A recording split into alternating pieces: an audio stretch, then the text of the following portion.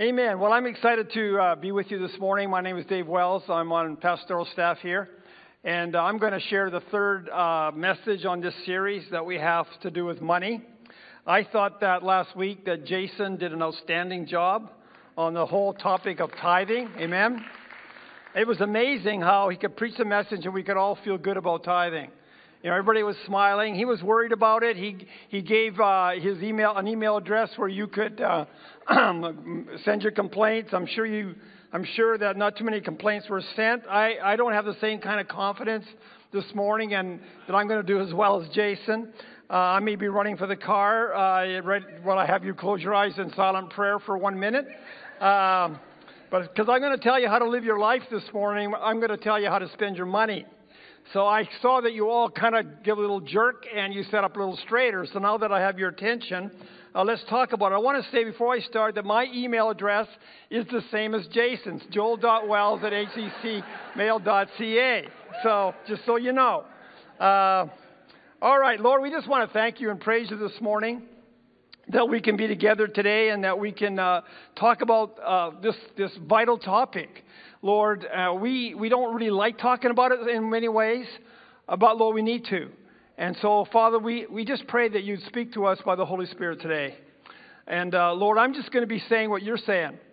And so, Father, just help me to do that. And Lord, we just thank you and praise you for what's going to happen this morning in Jesus' name. Amen. Well, let me start off I'm talking about Mammon today, the god of Mammon. And we'll talk more about what Mammon means towards the end of what I'm going to share with you this morning. But I want to say, first off, two things about money. First of all, money is one of the most powerful forces in our life. You know, I have here a $20 bill.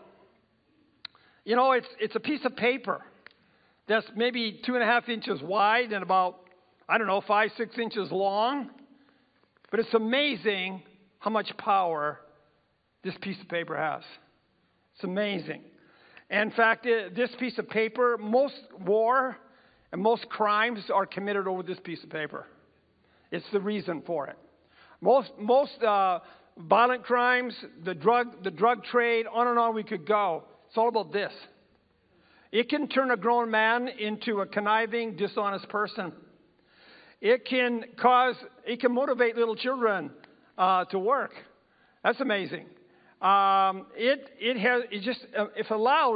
you allow it, this money can take total control of your life. If you allow it to. And that's what I want to talk to you about this morning is, are you in control of it or is it control of you? And that's what we want to talk about. And Jesus talked a lot about that. The second thing about money that's kind of interesting, one other thing, that money can stop you from having eternal life. It stops people from actually gaining eternal life. The story of the rich young ruler is a prime example of the power of money. So the second thing about money is that it's one of the most personal, private secrets of our lives. We don't like talking about it. We don't talk to each other about how much money we have. You don't usually talk to people about your investments or how you're doing financially. It's not a topic that we talk about. When we actually preach about it in a church service, it's amazing how tension can run through the congregation as soon as they find out what the topic is going to be for that Sunday morning. And we just feel nervous about it. We don't want to talk about it. We want to keep it private. We want to keep it secret. When we announced this series, I was just thinking when Joel announced that we were going to talk 4 messages on this, I thought I could just feel like thoughts were going through people's minds. Not your mind, of course, but other people's minds. Thoughts like, do we have to talk about this? I don't like talking about this. We already know everything about money. I mean, can we talk about something else? Can we talk about something new? We know all about money. We don't want to talk about it. I'm sure some of those thoughts went through your head. I'd like to have a series on something else because this makes me uncomfortable. Jesus talked a lot about money. In the Gospels, there are 38 parables of Jesus. Almost half of them have to do with money. 1 out of every 10 verses in the Gospels has to do with money. The Bible talks a lot about it. Why? Because it can be so dominating and so in control of our lives. And it reflects spiritually where we're at. We don't like to hear that. I remember preaching one time several years ago in another congregation, not this one, I mean it. And I just said, you give me your checkbook. Let me look at your checkbook for a little while. I'll tell you how you're doing spiritually. People don't like to hear that. But can I tell you that every financial decision you make is a spiritual decision? Every one. And so that's why the Bible talks so much about it. Now, the Bible tells us that God owns everything. I think we agree with that. Psalm 24 says the earth is the Lord's and the fullness of it, the world, and those who dwell in it. Not only does God own all the stuff, but he also owns us as well. Amen? He just owns it all. It's all his. And so Jesus made it perfectly clear that God is the maker, and therefore he is the owner. And what does that make us? That makes us stewards. That makes us managers. We manage what God puts in our hands. So whatever resources God entrusts to us, and then that doesn't just include your material possessions, but that would include your life, your time, your talents, your abilities. It's all his. And we are stewards of those things. And one day, as stewards, one of the things that's automatically implied about a steward is that one day as a steward, we give an account to the owner of all things. So I will give an account in my life for what I did with my life, what I did with what God put in my life, what I did with the abilities and the talents and the time that he gave me. The Bible clearly says that he sets the number of our days. He gives us each a measure of time. It's not all the same. But we are all accountable to give an account for what we did while we were on the planet. Every one of us will have that time. And Jesus said this. He said, from everyone to whom much has been given, much will be required. And to whom they entrusted much, of him they will ask all the more. The more that you have been entrusted with, the more accountability that you have.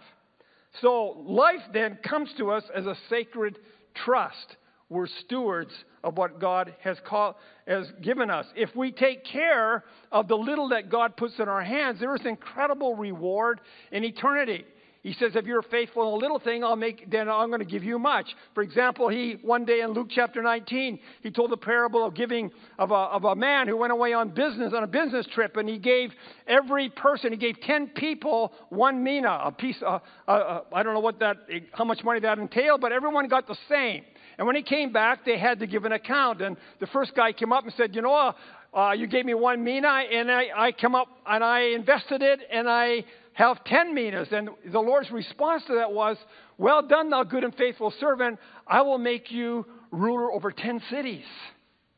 Wow. 10 cities. And of course, it went down to finally we got to the guy who buried his mina, and it was taken away from him and given to the guy who had 10. And so that talks about accountability there. Now, one of the most powerful portions of Scripture that we have in the Bible about money is actually in the Sermon on the Mount. And this is a portion of that sermon. That sermon actually spans 3 chapters in the Gospels, but there's a section that he deals with money. We could call it the Sermon of the Amount. And here it goes. Matthew 6, verse 19. He says, do not lay up for yourselves treasures on earth, where moth and rust destroy, and where thieves break in and steal, but lay up for yourselves treasures in heaven, where neither moth nor rust destroys, and where thieves do not break in and steal. For where your treasure is, there your heart will be also. The lamp of the body is the eye. If therefore your eye is good, your whole body will be full of light. But if your eye is bad, your whole body will be full of darkness. If therefore the light that is in you is darkness, how great is that darkness? No one can serve 2 masters, for either he will hate the one and love the other, or else he will be loyal to the one and despise the other. You cannot serve God and Mammon. So we see 3 imperatives in this portion of Scripture that I want to talk about this morning for how to properly steward our resources. The first one is we need to invest in the right storehouse.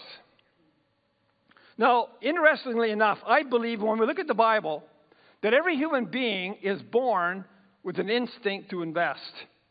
It's just something we all have, to invest.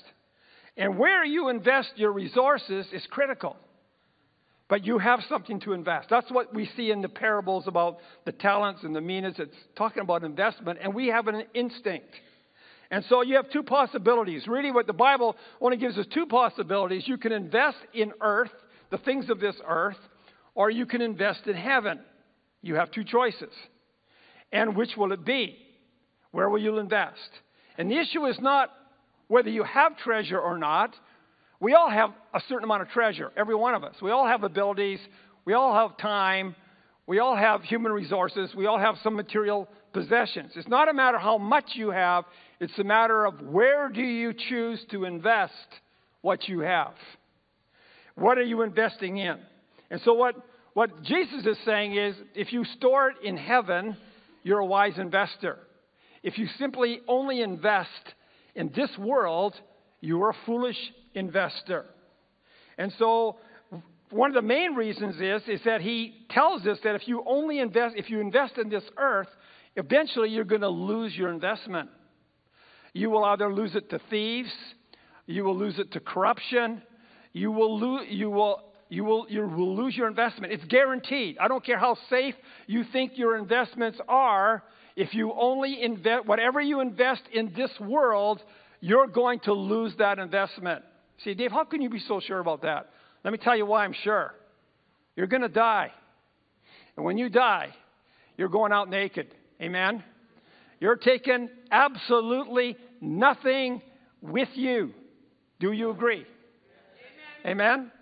So you are going to lose every investment that you have that you invest in this world. But the investment that you make in the kingdom of heaven and the kingdom of God, you will never lose that investment. That investment is secure. That investment is safe. And that's what Jesus is trying to drive home to us. Where are we going to invest? If you think your investments are secure, go ask the people of Ukraine how secure their investments were. You know, before the war, just a couple of years ago, people were living, working, had jobs, had investments. Many of them had good jobs, houses, apartments, and almost overnight, it was gone. Everything was gone. And people started fleeing, if the ones that could. Some of them came to Canada. Some of them are actually in this church, in this congregation.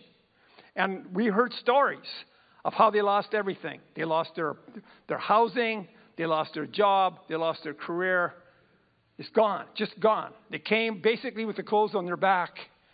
It was painful to see what happened, how fast that can happen. Say, well, you know, that won't happen to us in Canada. We're safe in Canada. Oh, yeah? I don't care where you live in the world. There is no guarantee in this world that your investments are safe. You know, my grandmother, my father's side, I was thinking about this as I was preparing this message. My grandmother on my dad's side died when I was in my first year of university. And after she died, I came home for that summer to work and save money for the next semester of classes. And while I was home, my mom and dad said to me, Dave, I knew my grandmother died. He said, it's time to clean out her house and just, empty her house and sell the house. So they asked me if I would help them. Of course, I said yes. So I went, and it's interesting the instructions that my parents gave me. He said, okay, Dave, we're going to clean out your grandmother's house. We're not just looking to remove her furniture and dishes and all that stuff. We need to search the house for hidden money, because we know that your grandmother has hidden money all over the place. It will literally be a treasure hunt. And so we found money in incredible places. I remember pulling out drawers and seeing money taped to the bottom of drawers. And it was under the bed, and it was in every nook and cranny. And we were just searching the house, finding this money. And this money was old money. I mean, it was brand new bills. But by the time, my grandmother died in 1967. And some of this money had been hidden since the 40s. And it was brand new bills, but they were antiques already. And so it was brand new crispy bills that had ever been spent. You say, well, why was your grandmother hiding this money all over the house? I'll tell you why. She went through the Depression. She went through the Great Depression, and the banks failed. And people lost everything. And my grandmother went through that time, and she experienced incredible poverty during that time. She couldn't feed her children. She actually had to foster out her own children, including my father, was fostered out because she couldn't feed them. She lost everything. So that put a mark on her. That scarred her. So she didn't trust banks. So any extra money she had, she was taping it to drawers and finding places in the house to hide it. I got some of that money as an inheritance. My parents said, hey, Dave, you can have some of this money, and it's possible that some of this money is worth more than the value, the stated value of the bill, because it's an antique. So if I put it in the bank, it'll just be gone. I'm just going to get the numerical value of the money, but maybe the money's worth more, so I didn't put it in the bank. Linda and I had it in a cash box that we hid in our house. And guess what happened? One day, thieves broke into my house and stole that money. I got a shock out of my daughter-in-law here. They broke into my house, stole that money. And kind of ironic, right? Exactly what Jesus said would happen. If you store money on earth, thieves will break in and steal it. That actually literally happened. My grandmother, who kept that money so safe for all those years, I lost it. That's what's going to happen to your money, too. If you die and you have a lot of money, somebody else is going to spend your money. And they may not spend it the way you want it spent. In fact, it's almost guaranteed they won't. Amen? And so, anyhow, the greatest thief of all of your investments in this earth is death. It's the greatest thief of all. And it's one you're going to have an impossible task to stop. You know, this whole issue of where you're investing was the issue that the Holy Spirit got my attention, which led me to become a Christian. Before I became a Christian, many of you know my story, but I didn't believe in God. I was an atheist, and I was totally into the material world. I was going to university for one reason, not because I loved knowledge. I was going to university to get a career so I could make more money. And that was all my dreams, all my goals were about money. And so one day, the Holy Spirit arrested me in a university cafeteria over a cup of coffee and began to reveal to me that my investment in this world was useless. That one day I was going to die and it was all going to be gone. And that all that I worked for and labored so hard for would really be for nothing. And that life is short. I was going to live a few short years and it's all over. And this sense of futility came over me. And I thought, wow, if that's all this life has to offer, is that we work hard and we make all these investments and we gather all these material things and then we get it all together and then we die. And somebody else uses it, but we don't use it. And I remember thinking to myself, how futile life is. And then at that point, God asked me two questions. Well, what if there's a God? What if there's a heaven and a hell? Just what if there is? And that whole experience shook me up, which very shortly thereafter led me to becoming a Christian, because I realized, hey, there's another place that I can invest in, where my investment is secure. You know, if you think your investment's secure, go ask Job. Go talk to Job about how secure his investments were. He was the most righteous man on the whole earth. He lost everything in one day. Everything. The only thing he had left was the clothes on his back. He didn't even have his health. He was sick. He did have his wife, who gave him great counsel. She said to Job, why don't you just curse God and die? Why don't you? That's what he had left. You know, if we invest our money where Jesus told us to invest it, we get an incredible high return. You know, in this world, if you invested money and you got a return of 10%, 20%, 30%, hey, that'd be a great return, wouldn't it? Whoa, if you could get 30% on your money, wouldn't that be amazing?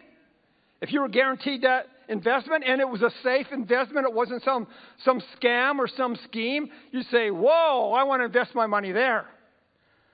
Well, let me talk to you about the investment, the return that you get if you invested in eternity, in heaven, in the kingdom of God. Jesus said, if you'll invest it with me, I'll give you a 30-fold, 60-fold, 100-fold return. You know what that is in terms of percentage? That's a 3,000%, a 6,000%, a 10,000% increase. When you think of 30% versus 10,000%, is that even a comparison? God says, you invest your money with me, I'll give you a 10,000% increase on what you invest in my kingdom.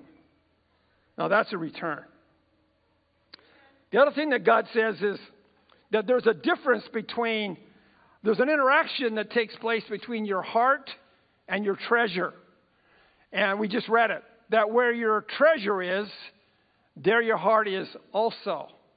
And so your heart ultimately ends up following your treasure. Wherever you're investing in, eventually your heart follows your investments. So if I'm investing only in this world, my heart is there. My heart is in this world. If I invest in the kingdom of God, my heart is there.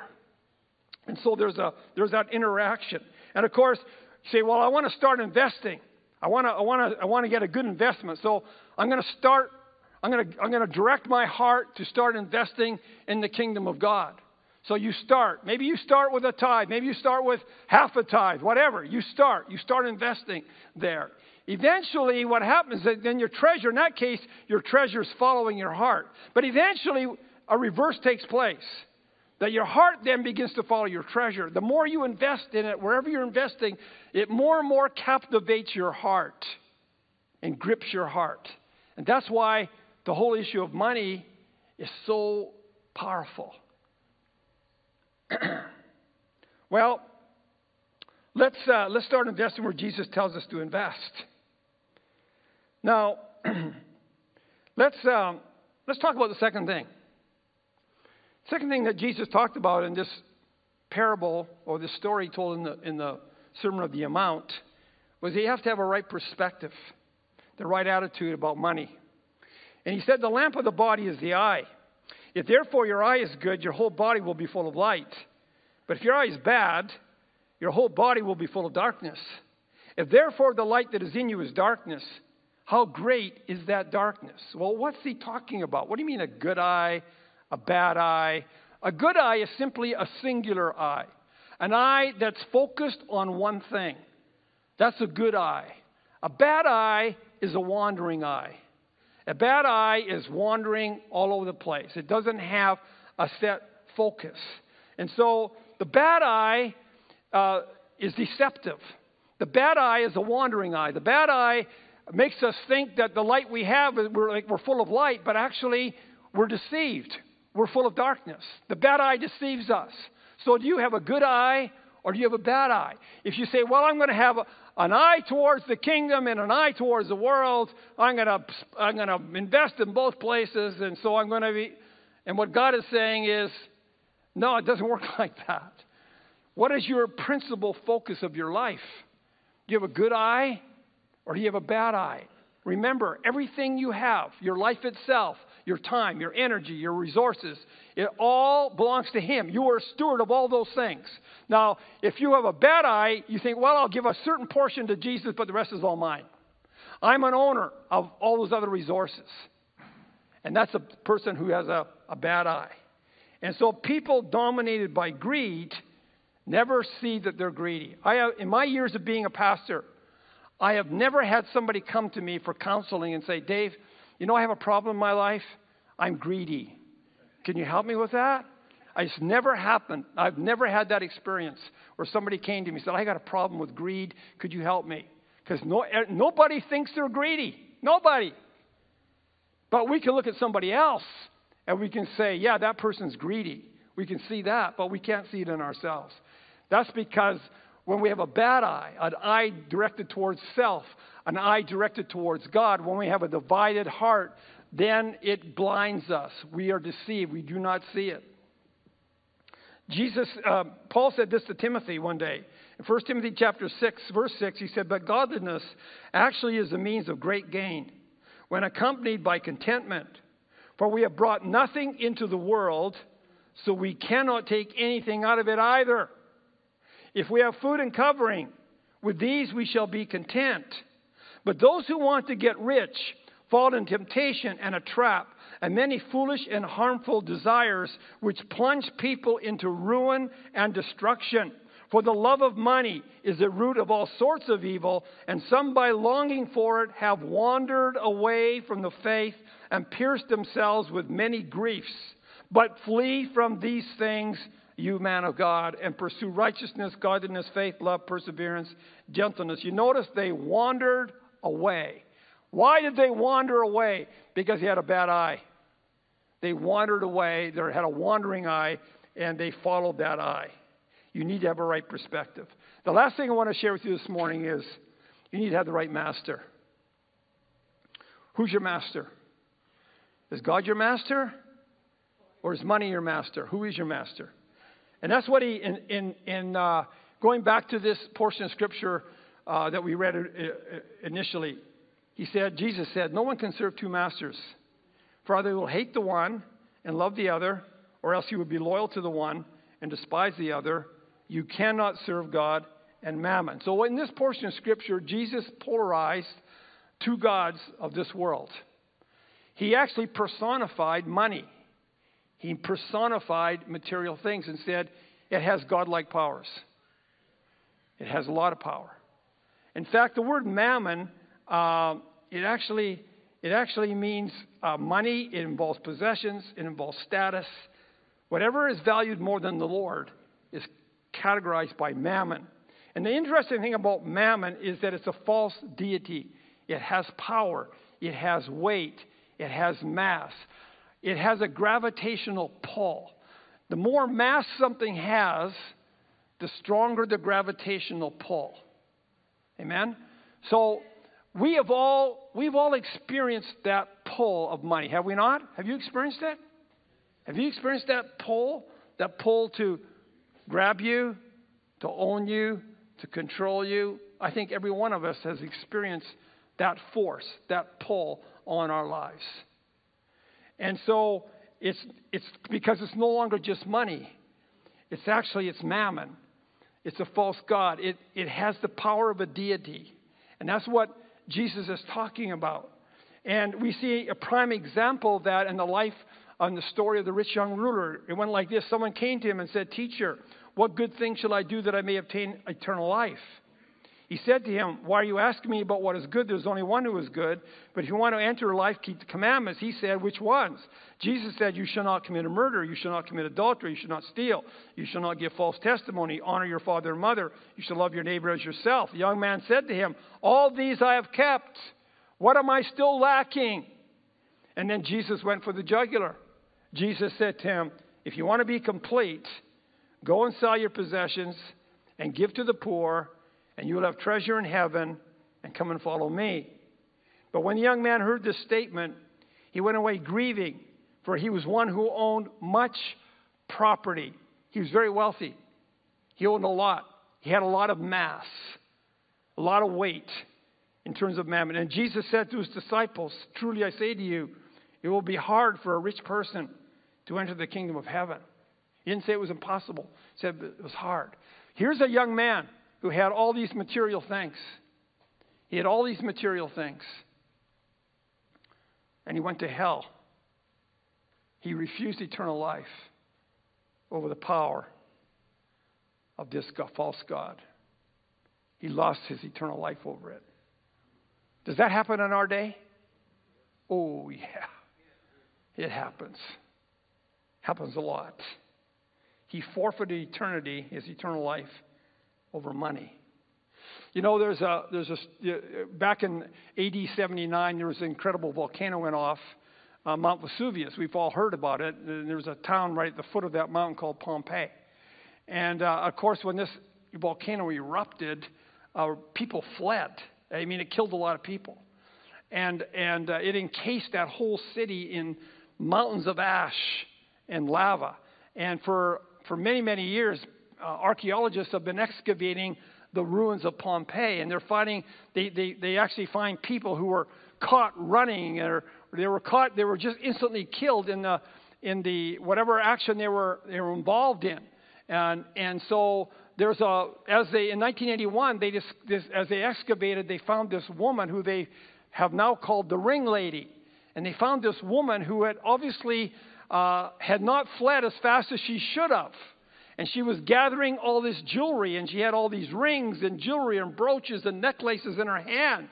And she was running down the street, and a pyroclastic flow, whatever, got her and killed her and entombed her in ash. And when they excavated, they found this woman laying there with all this money, jewels in her hands. But she didn't make it. She died. She's known as the Ring Lady.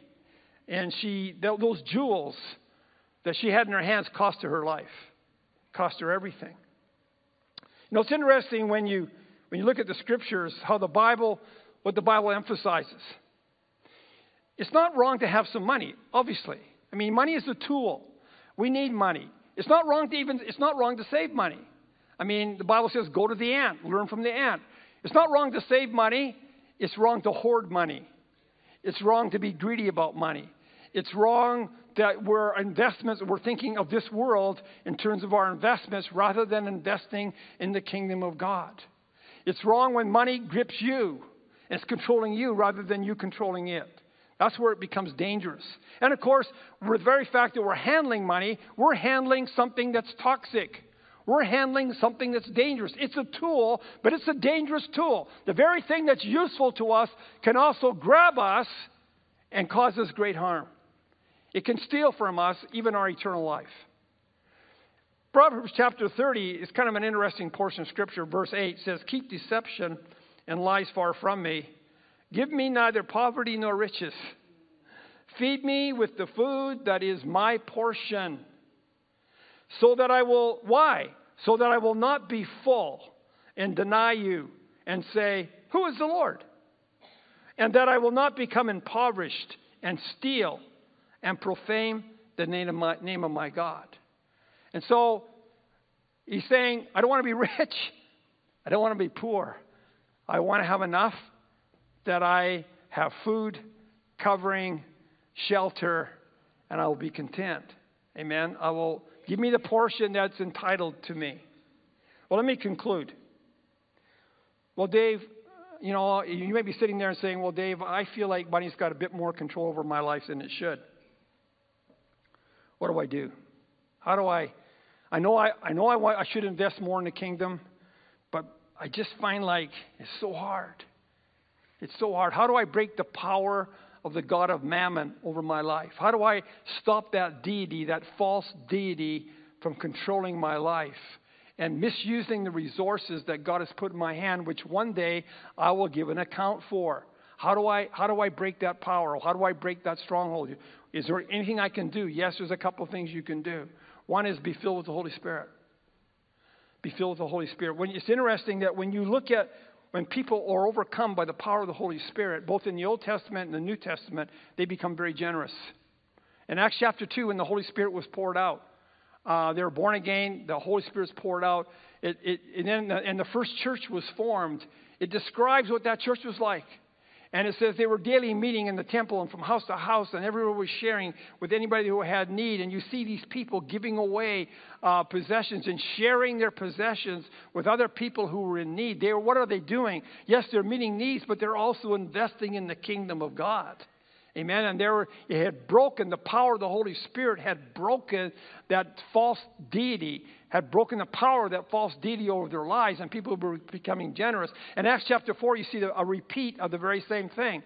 When after Peter and John had been released from prison, and the church was starting to be persecuted, they gathered for a prayer meeting. And as they began to pray that God would make them bolder and that they would share the gospel even more strongly, the Bible says the Holy Spirit fell on them again, and the house literally shook. And the result of that was, one of the results was that people did the very same thing. They just started becoming generous again and started sharing with anybody who had need. You see that when the Holy Spirit is really controlling us, we control our stuff. If the Holy Spirit is not controlling me, then guess who is controlling me? It's the other guy. It goes one way or the other. Jesus said, well, can I serve both? No, you can't. You can have dual citizenship. You cannot have dual lordship. Amen? You cannot. You cannot. Jesus said, you cannot serve the Lord and serve Mammon at the same time. You cannot. Either one is ruling your life or the other. They can't both be. Zacchaeus is an example of that. When Zacchaeus was a tax collector, he was probably a thief. All those tax collectors were. And he was a rich man, very rich man. And one day Jesus saw him in a tree. And he said this. I won't take time to read the whole scripture, but it's in Luke 19. And he said, Zacchaeus, hurry and come down today. I must stay at your house. And he hurried and came down and received him joyfully. And when the people saw this, they all began to complain, saying, he has gone in to be the guest of a man who is a sinner. But Zacchaeus stopped and said to the Lord, behold, the Lord, half of my possessions I'm giving to the poor. And if I have extorted anything from anyone, I'm giving back 4 times as much. And Jesus' response was, today salvation has come to this house. Amen? Amen? That was his response. The god of Mammon, the power of the god of Mammon was broken. The second way that you can reduce the power and break the power of the god of Mammon is give his stuff away. He doesn't like it. Amen? Give his stuff away. Just pry open your fingers. And sometimes you have to do that, right? Pry them open and say, I recognize that my hands are too closed, that the god of Mammon has got more control of me than I want. I've got to break that power. How do I do it? Start giving his stuff away. Say, well, I have to do it with gritted teeth, but an act of my will. Is it still valid? Yes, it's still valid. And it's amazing what begins to happen because your heart begins to follow your treasure. And all of a sudden, generosity starts taking control of your life, and the Holy Spirit starts taking control of your life, and away you go. And so we need to recognize that that is the way that we break that power. So in closing, the right storehouse, the right perspective, and making sure God is the right and only sovereign, that will put you right on the money. Amen? Amen. Stand. Amen. Thank you. Thank you.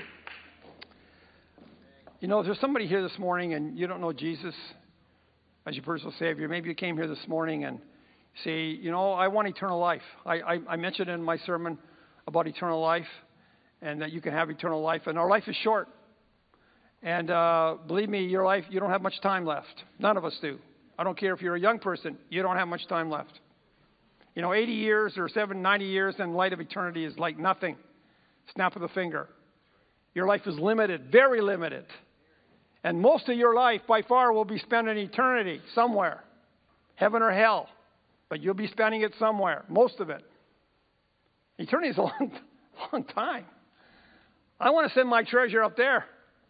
Amen. I'm going to be needing it for a long time.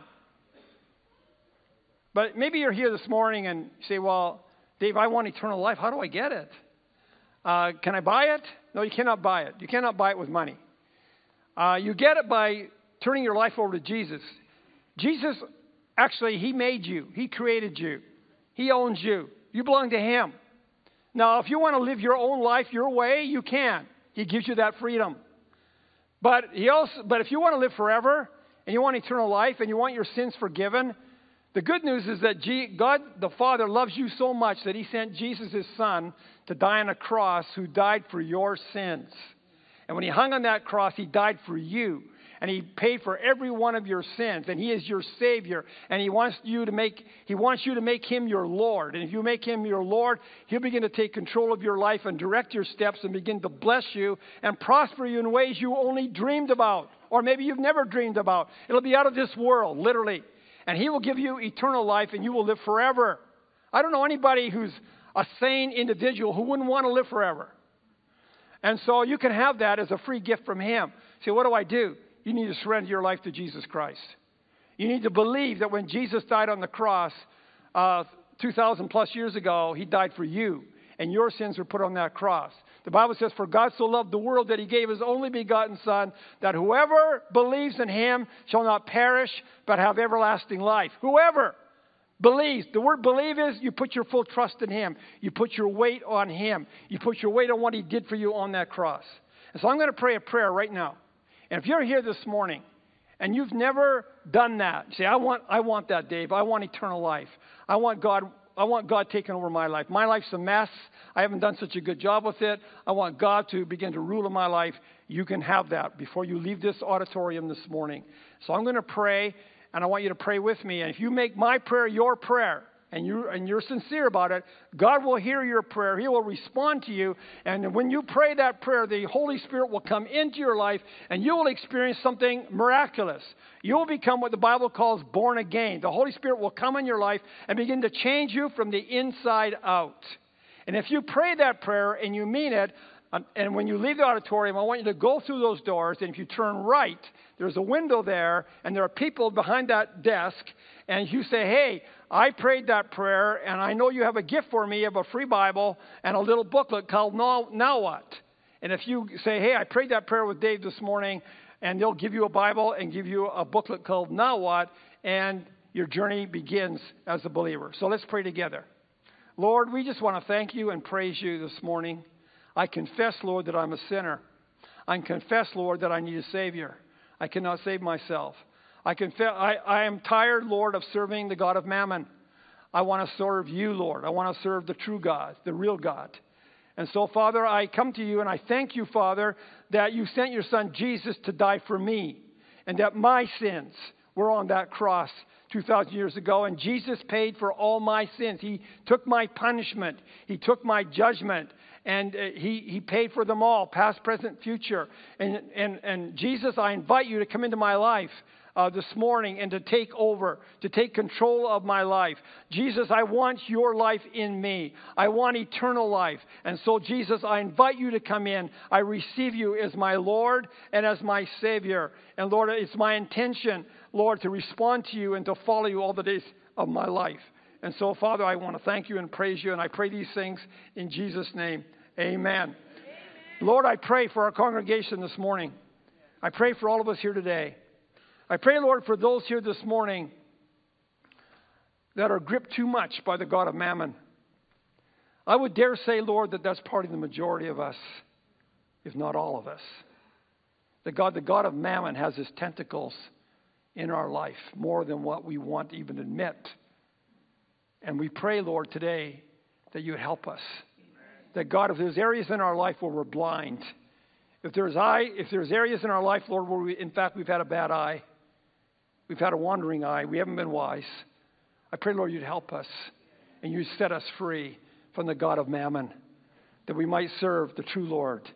And God, I pray you'd give us good perspective, Lord. Make us wise. Help us evaluate life properly. Help us to be good stewards of that you put in our hands. Lord, help us, Lord, to be smart and to invest in a place where there is no moth, no rust, no thief.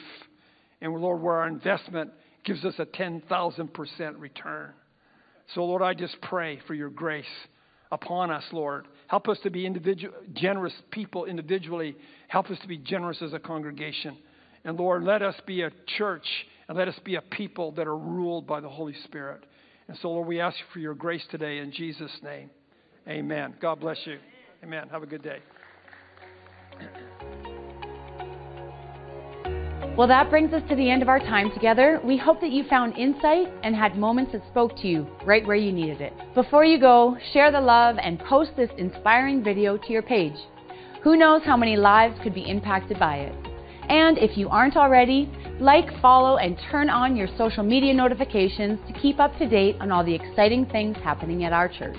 Here at Harvest City, we're all about connecting with our community and celebrating those big moments. Like if you've recently decided to fully dedicate your life to Jesus. We'll be your cheerleaders and help you take those first steps. And if you're going through a tough season, let us know how we can help you. Plus, we've got tons of programs for kids, youth, and adults if you're looking for a new community to be part of. To send us a message or check out more about HCC, head over to our website, harvestcity.ca. To all of our financial partners, thank you for investing into the kingdom of God. Your generosity allows us to keep doing what we're called to do and reach even more people. If you're interested in contributing, please visit harvestcity.ca/giving for more info. Thanks for being here. Keep living your call, and we'll catch you again soon.